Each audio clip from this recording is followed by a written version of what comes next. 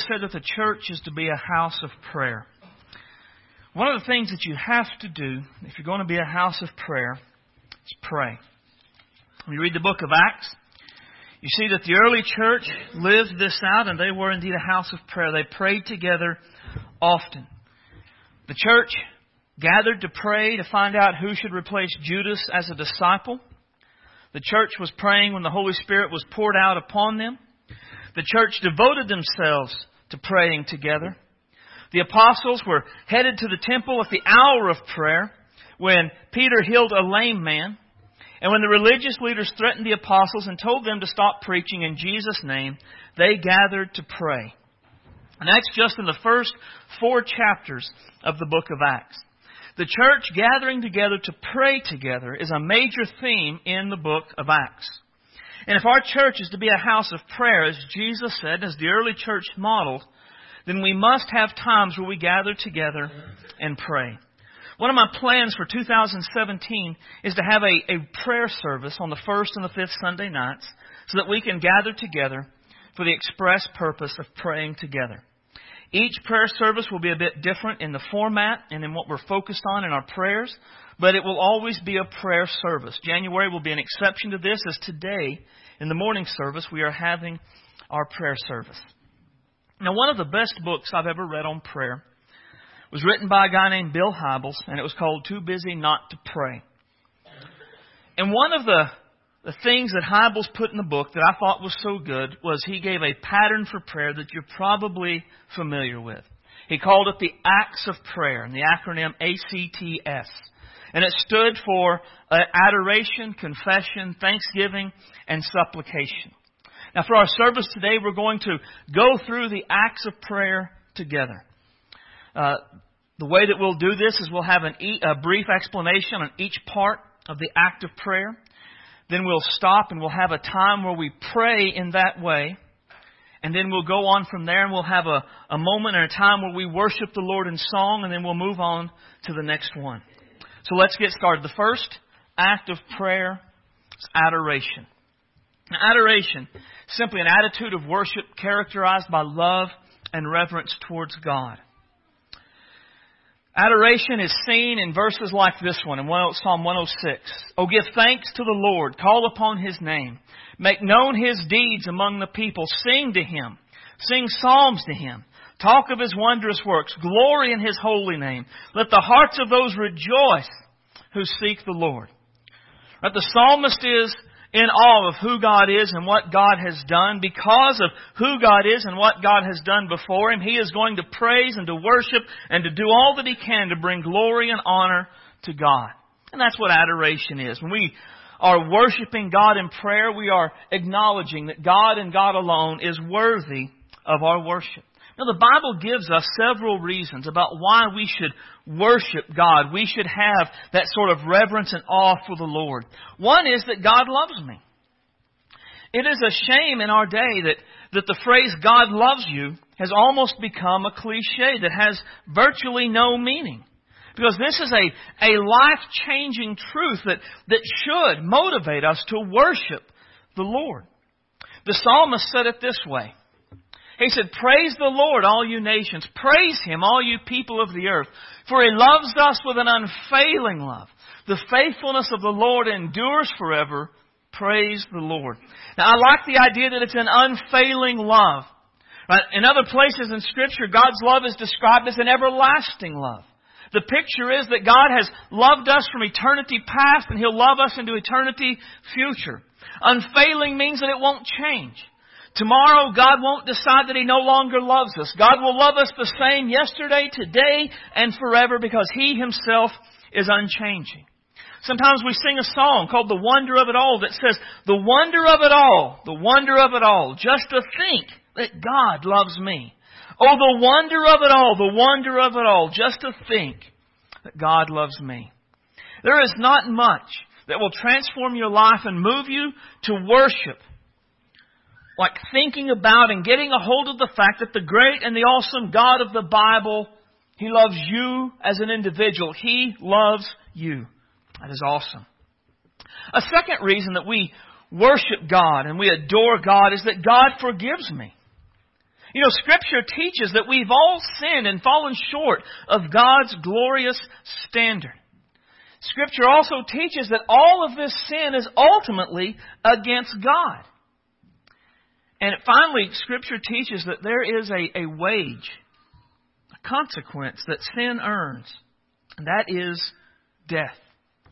We are all ultimately accountable to God, and we will stand before Him in judgment one day. I read through the Bible, try to read through the Bible every year, and so since we're just finished a year, I just finished in Revelation. And I'll tell you, to think about the idea of the wage of sin and reading Revelation 21 is a terrifying thought. And it would be overwhelming to think about that we are accountable to that God and that is the consequence for sin if it was not for the fact that God is willing to forgive us of our sins. David says it like this: "Blessed is he whose transgression is forgiven, whose sin is covered. Blessed is the man to whom the Lord does not impute iniquity, and in whose spirit there is no deceit." Now, this passage doesn't specifically call on us to worship God because He has forgiven us, but it is a psalm of praise written by David after a time of sin and being restored by the Lord.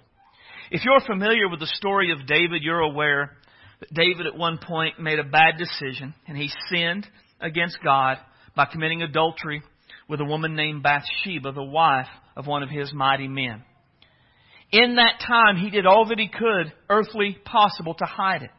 The people around him, I guess, didn't really know what David had done, but the Bible says that God saw and that God was not pleased with it. And God began to deal with David to bring him to a place of repentance.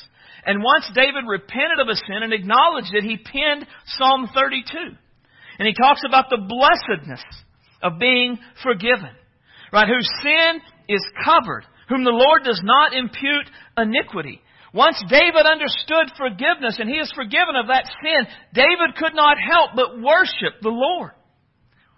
Jesus said in the Gospel of Luke that he who is forgiven of much, he loves much. Those of us that understand the depth of our sin against an almighty and a holy God and are amazed that He would forgive us and keep forgiving us, well, we can't help but worship and adore and praise our great and awesome God. Another reason is that God is with us. God is with me.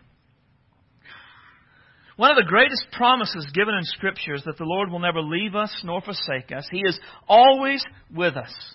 Again, David understood that and he said, "I will bless the Lord who gives me counsel. In the night also my heart instructs me. I have set the Lord always before me. Because He is at my right hand, I shall not be shaken. Therefore, my heart is glad and my whole being rejoices." The passages that speak about God being with us are some of my favorite in all of Scripture. Here David tells us that God's presence in our lives, it strengthens us, it blesses us, it makes our heart glad, and it causes our whole being to rejoice. To know that no matter what happens in life, no matter where we go or what we do, our God is there and our God chooses to be with us. It's an amazing thing. And it should motivate us to worship Him in prayer. And then finally, just the final one for tonight, or for today, God is good to me. I am constantly amazed at how good God has been to me in my life. I've come to realize that God has blessed me far beyond my character. What I mean by that is God's goodness to me is far beyond anything I could merit. My personal goodness, my obedience to His commands, my good deeds in general, they don't even come close to meriting all the goodness that God has poured out upon me in my life. The psalmist understood this as well. He said, "Bless the Lord, O my soul, and all that is within me. Bless His holy name. Bless the Lord, O my soul, and forget not all His benefits, who forgives your iniquity, who heals your diseases, who redeems your life from destruction, who crowns you with loving kindness and tender mercies, who satisfies your mouth with good things so that your youth is renewed like the eagles." We could spend a great deal of time talking about the different ways that God has been good to us. There are things that God has been good to all of us in, but then there are specific ways that God has been good to us as individuals. And we could spend an amazing amount of time just recounting the goodness of God for us and being aware of all that God has given and all that God has done. It should motivate us to worship Him as we pray. So what we're going to have now is a time of prayer, of adoration. I'm going to ask Michael Babb if he would stand and lead us in prayer right now.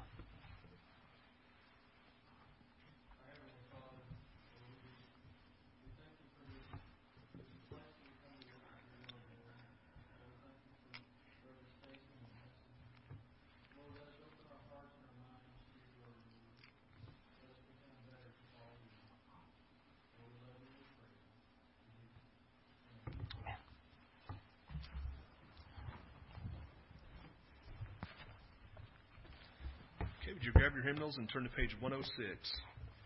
We'll sing all three verses, page 106.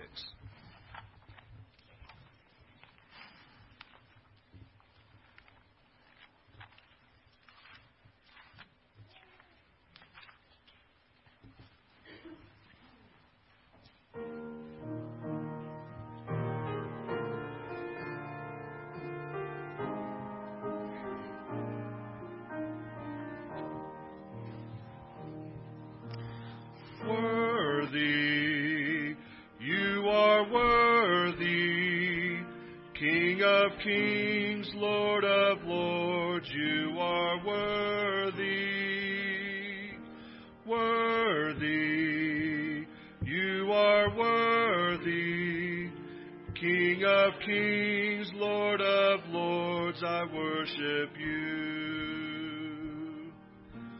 Holy, you are holy, King of kings, Lord of lords, you are holy.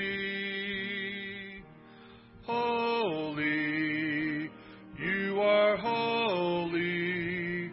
King of kings, Lord of lords, I worship you. Jesus, you are Jesus. King of kings, Lord of lords, you are Jesus.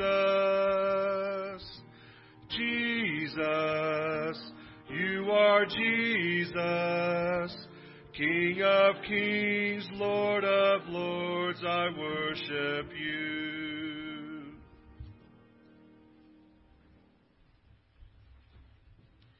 The next act of prayer is confession.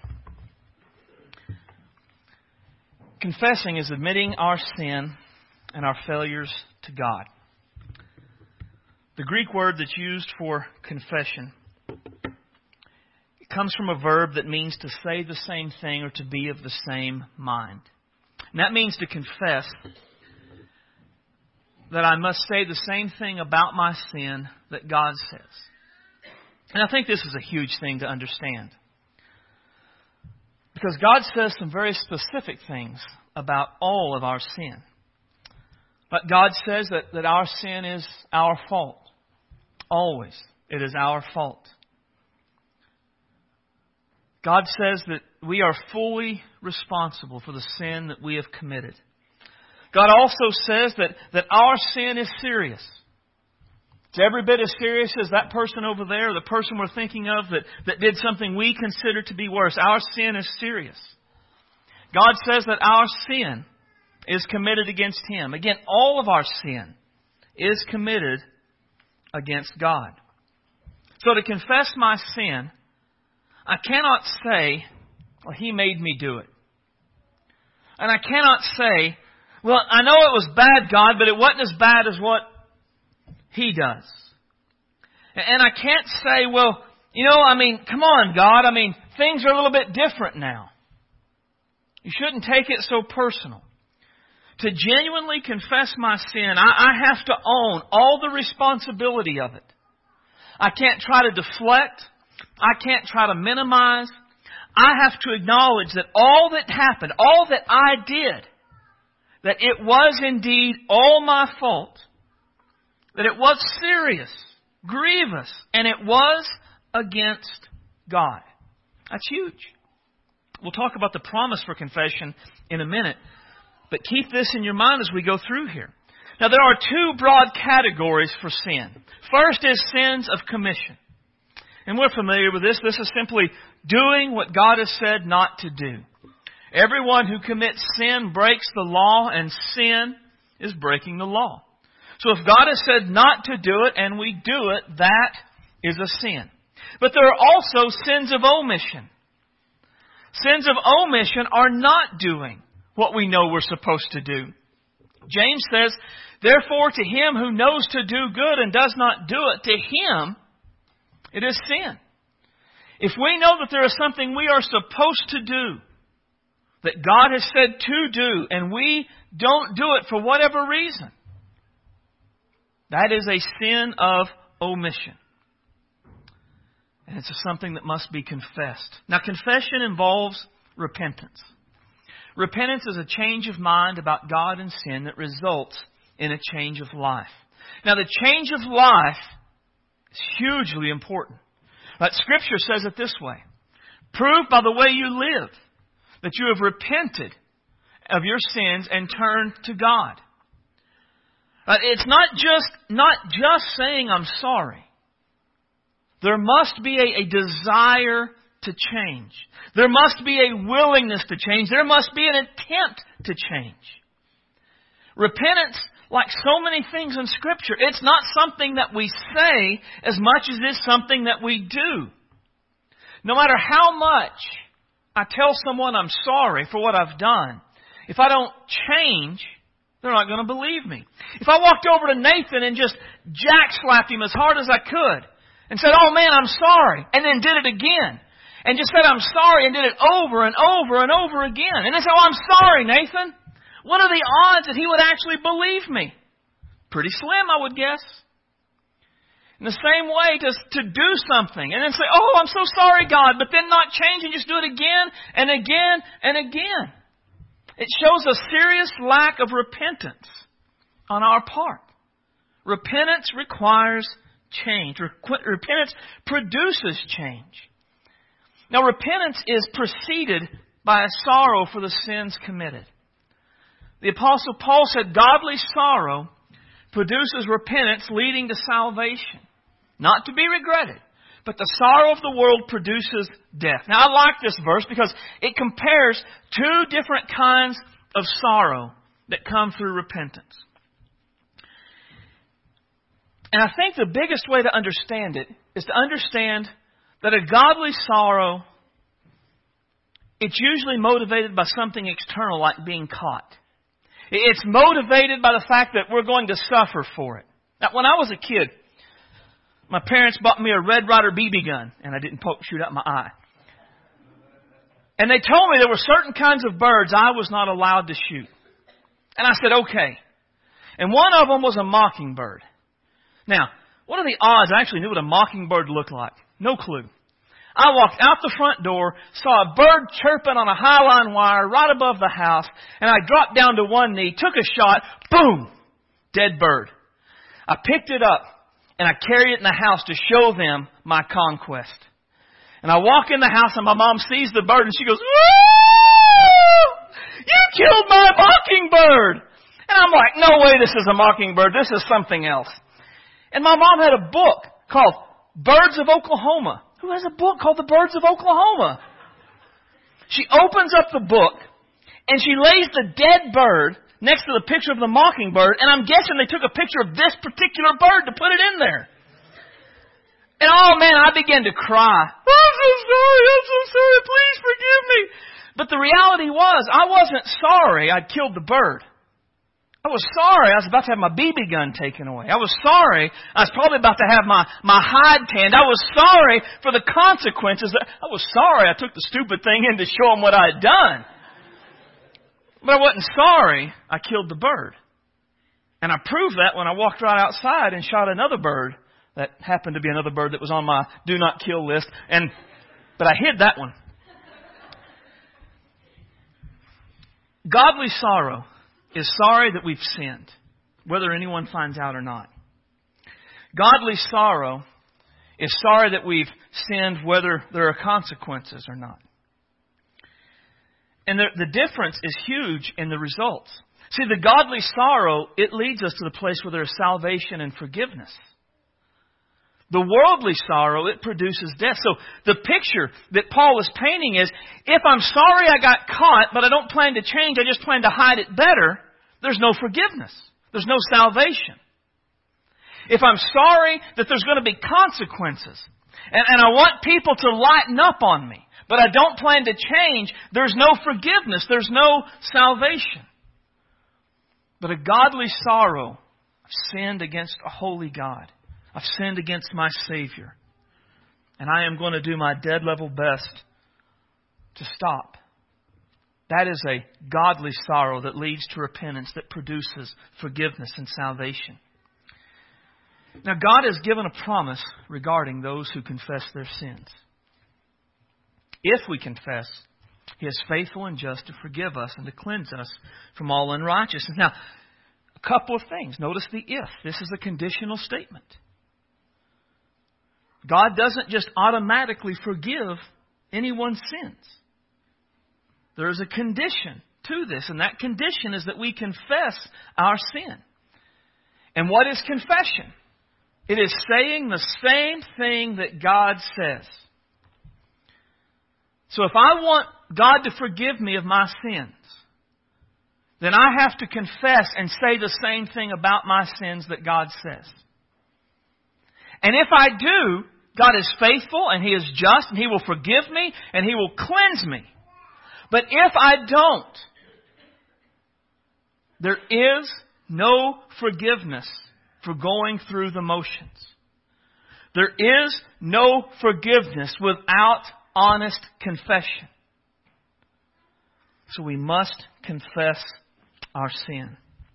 So what we're going to do is we're going to have a private time of prayer where we confess sin that we know about in our lives. We repent of it. And we do our best to forsake it. And what I want you to do is, I want all that can or all that would to come to the altars to pray. If you can't come to the altar, you pray where you are. But those that can, come to the altars. When you're through praying, go back to your seat. When everybody's through, we'll move forward with this. And as you're coming forward, let me read you this verse that should be a part of our prayers. Search me, O God, and know my heart. Try me and know my thoughts. And see if there's any wicked way in me, and lead me to the way of everlasting. As we pray this time of confession, let's ask God to search us and to show us anything that would hinder our relationship with Him.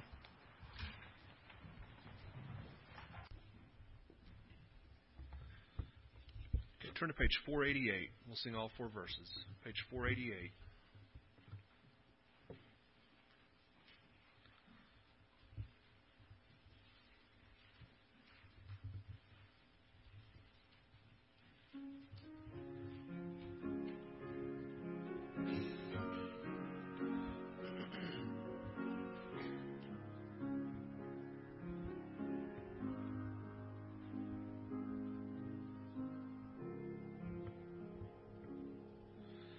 Just as I am without one plea, but that Thy blood was shed for me, and that Thou bidst me come to Thee, O Lamb of God, I come.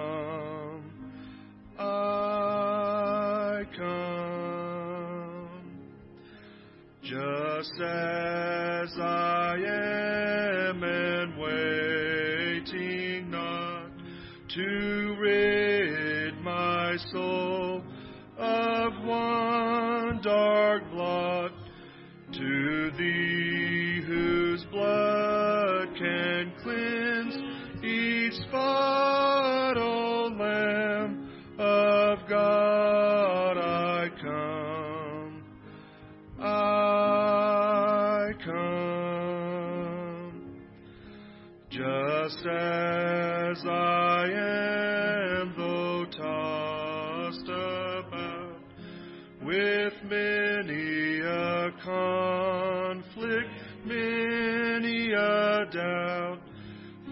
fightings and fears within, without, O Lamb of God, I come.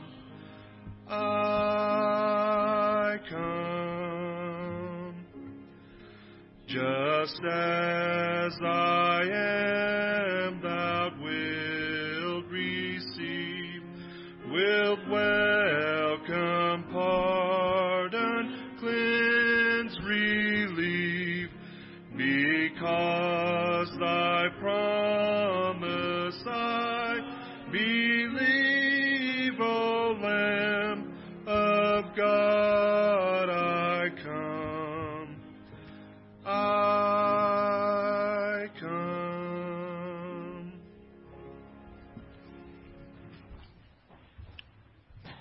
The next act of worship is thanksgiving. Now, the Bible has a lot to say about the importance of our giving thanks to God. Colossians, it says that our lives are to overflow with thanksgiving for all that God has done for us.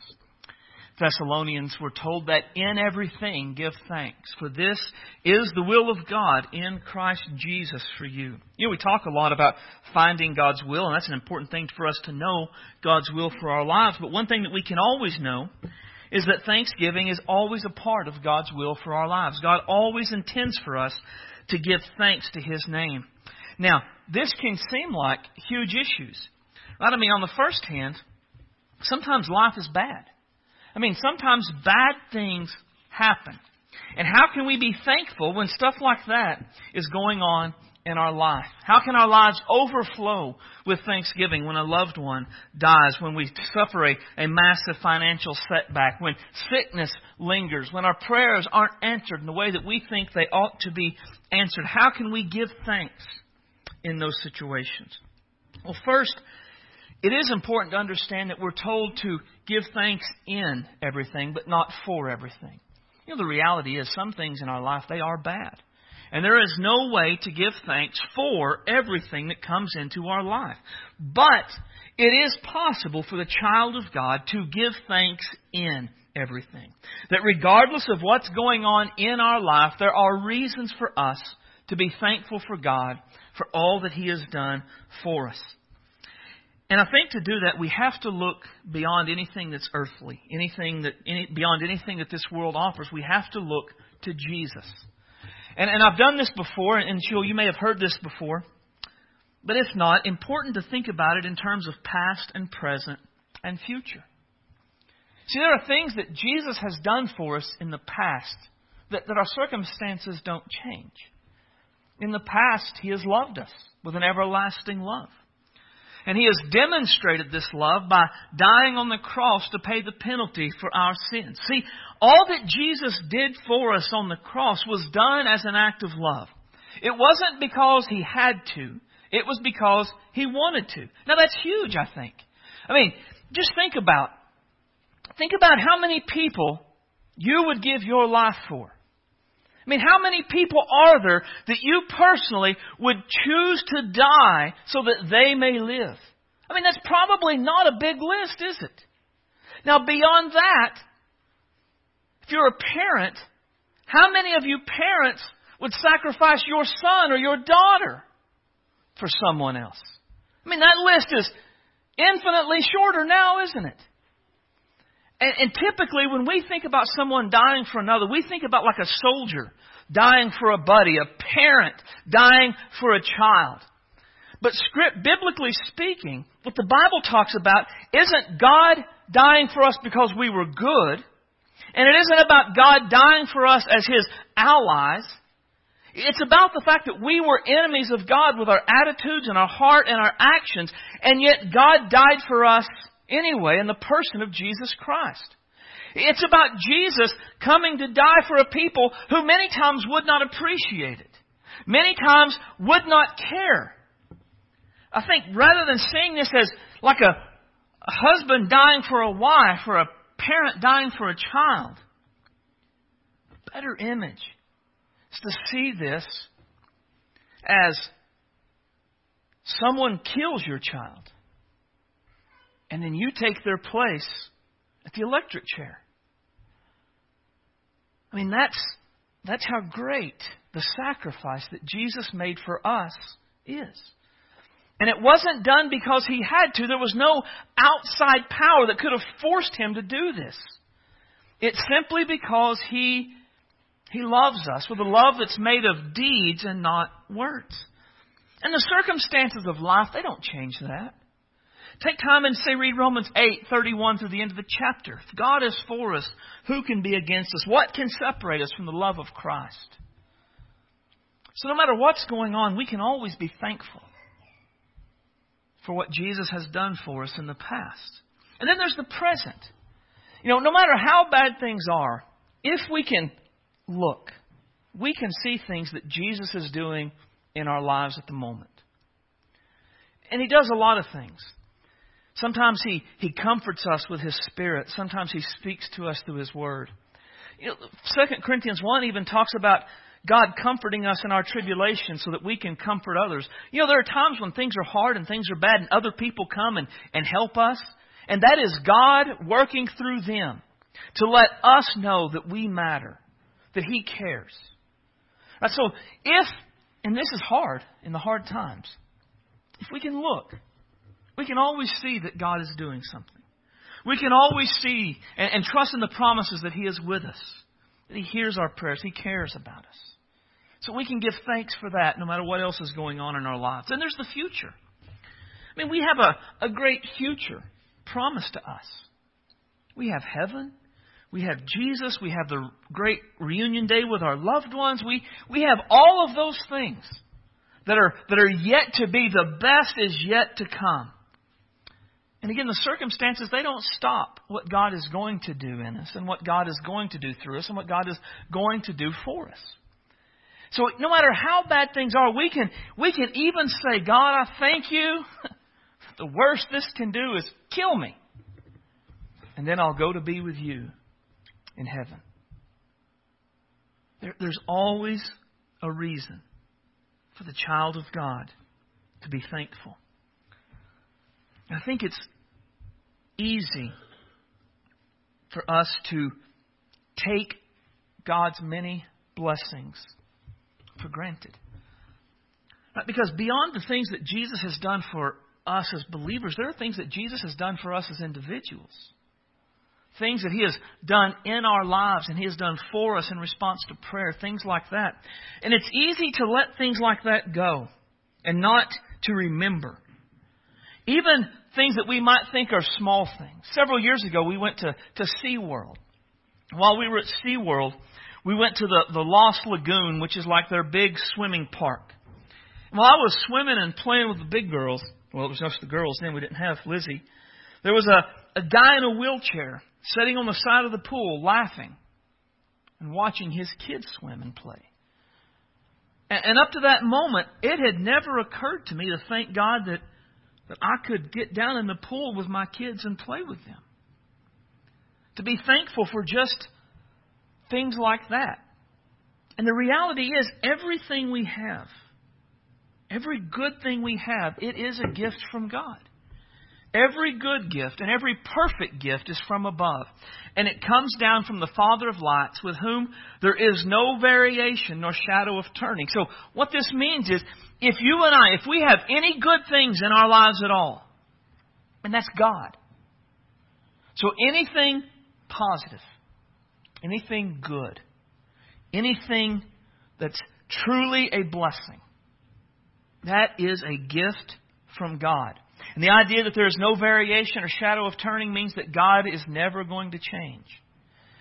That no matter how long we live, as long as we have, if we ever have good things in our life, those good things will always be gifts from God.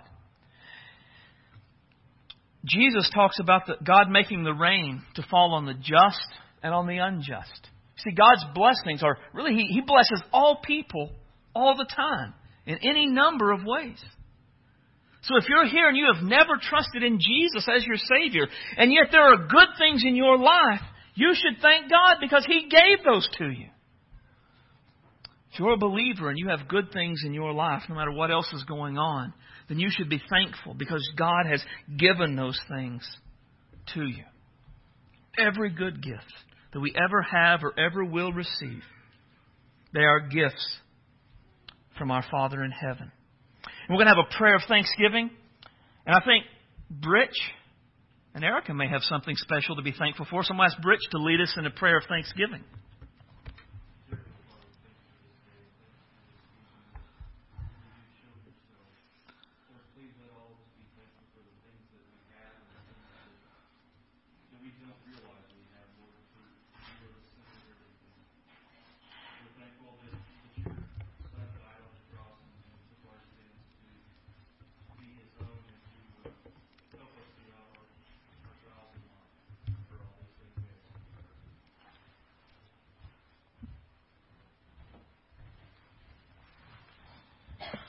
Turn to page 170. We'll sing it through once. Page 170.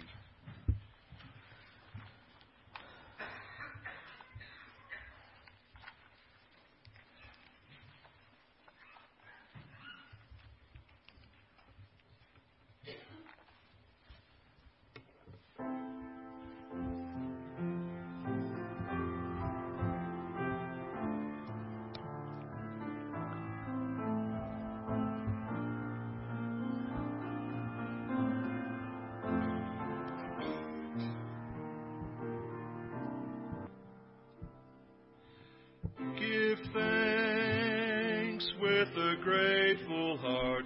Give thanks to the Holy One. Give thanks because He's given Jesus Christ, His Son. Give thanks with a grateful heart. Give thanks to the Holy One. Give thanks because He's given Jesus Christ, His Son. And now let the weak say, I am strong. Let the poor say, I am rich, because of what the Lord has done for us. And now let the weak say, I am strong. Let the poor say, I am rich, because of what the Lord has done for us. Give thanks.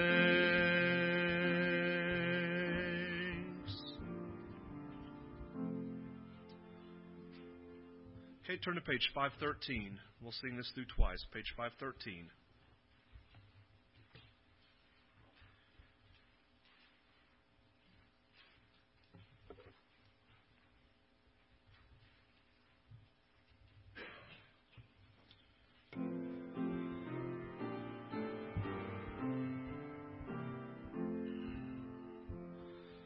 Thank you, Lord, for saving my soul.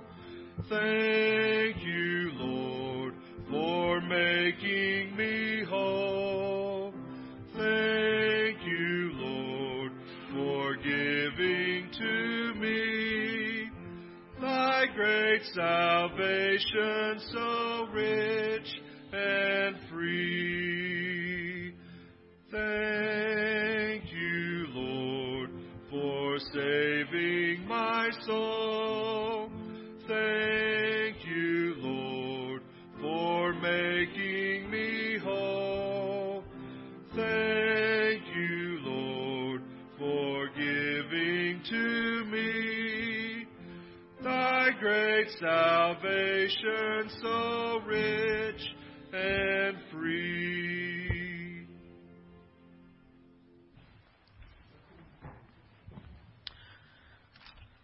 The last act of prayer is supplication.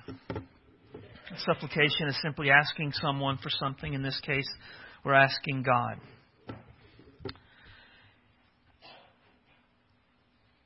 It's important to understand that taking needs and concerns and even our wants to God and asking Him to provide for us is very much something God wants us to do. And I want us to look at a passage quickly that will help us with this. Turn to Matthew chapter 7 and verse 7 is where we'll start. And I don't have the page number if you have a Pew Bible. But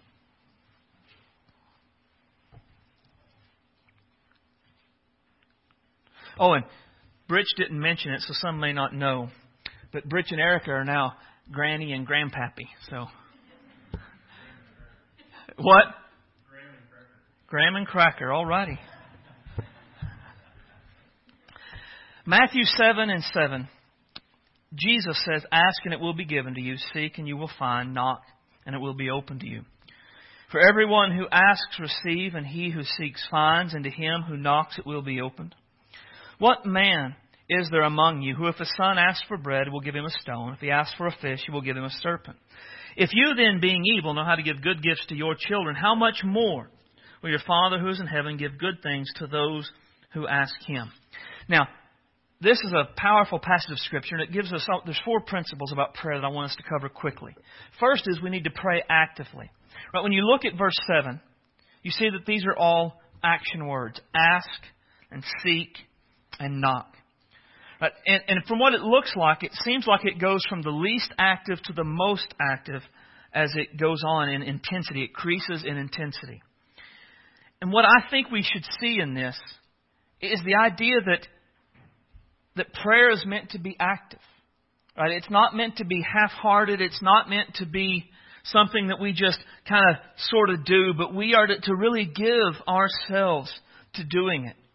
Right? If we want to see God answer our prayers, then we need to do more than half-heartedly pray every so often. We need more to only pray as we jump in the car and drive to work. We need to be active in our prayer lives.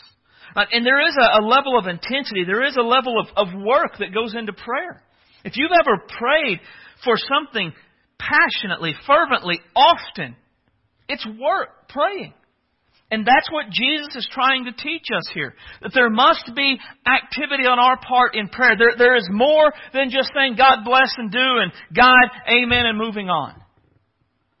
The more we want it, the more intense we are, the more actively we pursue it, the more that we pray. So we pray actively. But also pray persistently. Now, it's not readily noticeable if you have, say, a King James or a New King James translation. But the ask and the seek and the knock in the Greek are in a kind of a continuing tense. Right? So if you have a New Living Translation, it brings this out and it says, ask and keep on asking, or keep on asking, keep on seeking, keep on knocking. Right? The picture in this is that we are to keep on. Right? We pray and we pray and we pray until God gives us an answer. Right? We don't just pray once and move on down the road.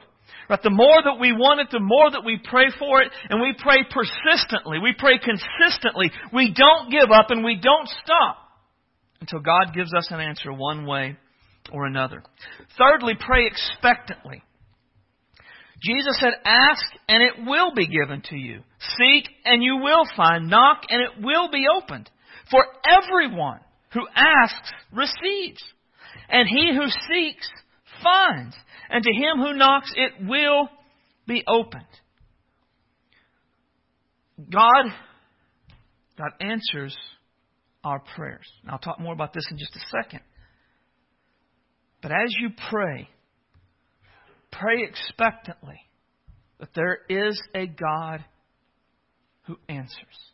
That there is a God who hears. That there is a God who acts. That God is not passive, but active.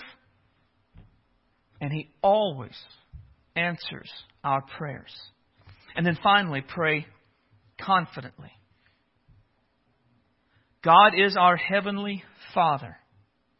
As such, we can trust that He will always do what is good and best for His children. Jesus compares God, the Heavenly Father, to us as earthly fathers. And He says that if an earthly father, his son, asks for bread, he's not going to give him a rock. And if he asks for a fish, he's not going to give him a poisonous serpent. And if we, being evil, we know how to do good for our children, how much more will our perfect Heavenly Father do good for those who ask Him? As parents, as humans, we're flawed. And sometimes, and maybe not you, but me, sometimes the asking can get on my nerves. And sometimes, again, maybe not you, but me. Sometimes I can give an answer that's most convenient for me. I don't want to, so the answer is no. Right? It's just something that's going to put me out, so the answer is no. But even though I'm like that at times, I'm not always like that. And if I, being sinful and selfish and limited, if I will do good for my kids, how much more will our Heavenly Father, who is not sinful and is not selfish and is not limited, how much more will He do for His children? When you pray, pray confidently. You're not praying to a God who is far off and not near. You're not praying to a God who does not care. You are praying to a God who has loved you with an everlasting love. You are praying to a God who has chosen you before the foundations of the world. You are praying to a God who has called you to Jesus Christ for salvation. You are praying to a God who saved you when you called upon Jesus and asked forgiveness for your sins. You are calling out to a God who adopted you as His own. You are a child of the Most High God. Pray confidently and trust that He will do what is best. And there's one thing I want to point out here that I hesitated to do it because I don't want this to come across as like a wet blanket. You know anybody that's a wet blanket? You have something good and they have a reason that it's not so good. You have good news and they're like, well, have you thought about this? And it just like deflates you. And I don't want to be like that. And I don't want to be a faith killer, right? Because we've talked about pray expectantly and confidently. And now I don't want to kind of suck the wind out of that. But as great as these promises are, we always have to understand that they mean what God intends for them to mean and not what we might want them to mean. The promises here and in other places, these are not blank check promises. God is not a genie. And we can't pray and God is just going to grant our every wish. In the end, He's God. And we're not. These verses and all of the others that promise God hears and answers prayer are powerful and important. But understand that when it comes to God, He has three ways that He can answer. Yes, no, and not right now. And all of those are valid answers. And they are answers. Again, this comes to whether or not you can consider and accept that there is a God who is greater than you. I mean, just as parents, do you always give your kids everything they ask for? Probably not. Probably there are times where we say yes. And then there are times where we know something they don't know, and so we say no. Or things are going on and it's just not time yet, and we say not right now. Now, we accept that. We accept that, and we expect our kids to accept it. If that's the case, we have to expect that and understand that with God. If He's really God, and if He's the Creator and Sustainer and Redeemer who knows all things, then we have to understand that if He says no, that is a valid and an acceptable answer. We have to know that if He says not right now, that is a valid and an acceptable answer. I was thinking about this. And I can think of things I've prayed that I'm glad God said no to. I look back over my life, And there were any number of things that I have prayed for that God said no to. When I was in the Army, I prayed that I would get to go to Ranger School because that's what I'd always wanted to do. But God said no and closed that door, and I was not allowed to go. At the time, man, it crushed me. I was disillusioned. I was depressed. I hated it. But looking back now, man, that was one of the best things God ever did for me, was keep me from going to that school. When I felt like God was calling me to pastor, I prayed for God to send us to a church in our community, in our area. There are a lot of Free Will Baptist churches where we came from. We could have still hung out with our friends. We could have stayed with my parents. It wouldn't have changed our lives at all to go to Wagner instead of Muskogee. It wouldn't have been a huge deal at all. And God said no. Looking back, that was a wonderful blessing from God that He didn't grant that request. Over and over again in my life, I can look at things I prayed where God stamped no.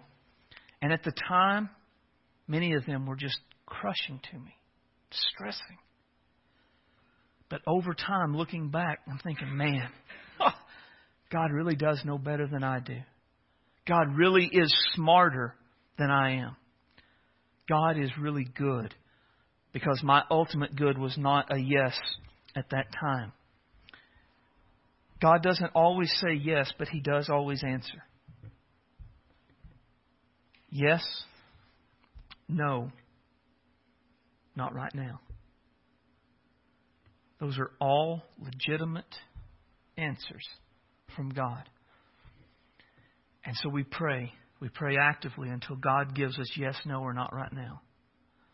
We pray persistently until God answers yes, no, or not right now.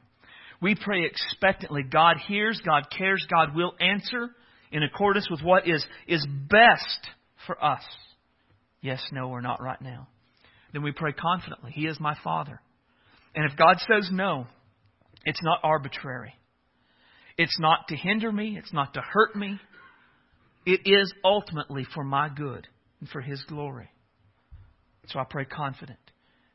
And then in the end, I have to submit to whatever His answer will be. So what I want you to do is, you have a piece of paper, a handout that came with the bulletin. And I want you to write 3 categories on the back of it.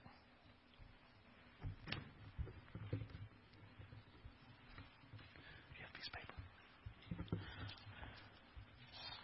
paper. 3 categories, and leave space underneath each one to write underneath it. First category is personal.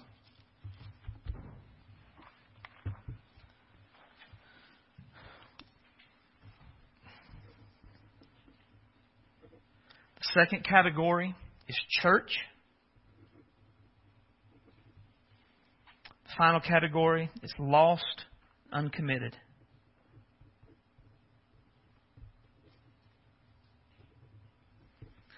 And here's what I want you to do. We're going to take some time right now.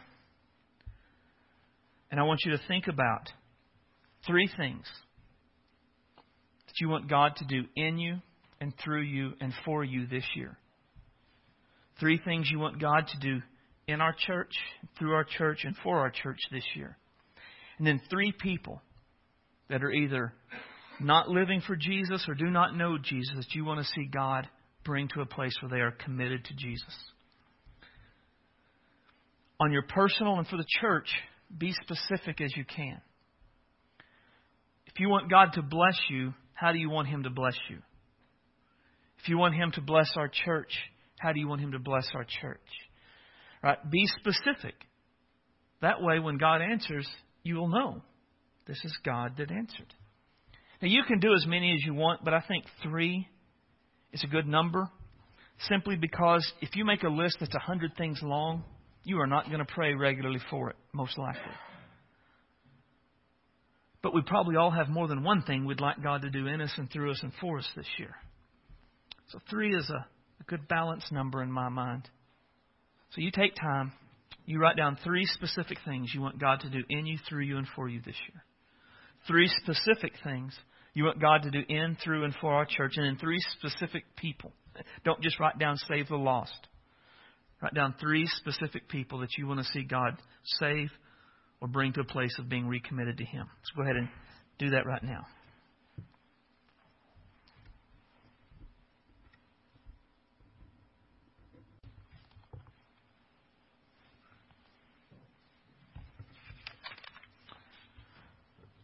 Now we're going to have a time where we pray for these needs. So again, all that can to come to the altars to pray.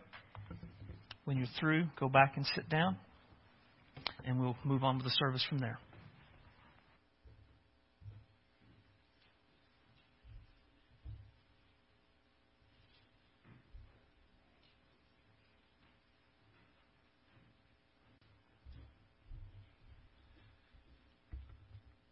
Okay, turn to page 636. Sing all 3 verses, page 636.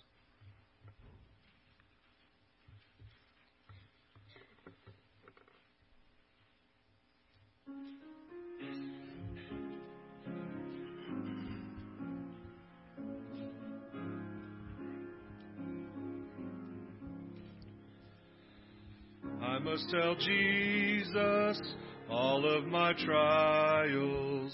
I cannot bear these burdens alone. In my distress, He kindly will help me. He ever loves and cares for His own. I must tell Jesus, I must tell Jesus, I cannot bear my burdens alone. I must tell Jesus, I must tell Jesus, Jesus can help me, Jesus alone. I must tell Jesus all of my troubles. He is a kind, compassionate friend. If I but ask Him, He will deliver. Make of my troubles quickly an end. I must tell Jesus, I must tell Jesus, I cannot bear my burdens alone. I must tell Jesus, I must tell Jesus, Jesus can help me, Jesus alone. Oh, how the world to evil allures me. Oh, how my heart is tempted to sin. I must tell Jesus, and He will help me. Over the world the victory to win. I must tell Jesus, I must tell Jesus, I cannot bear my burdens alone. I must tell Jesus, I must tell Jesus, Jesus can help me, Jesus alone.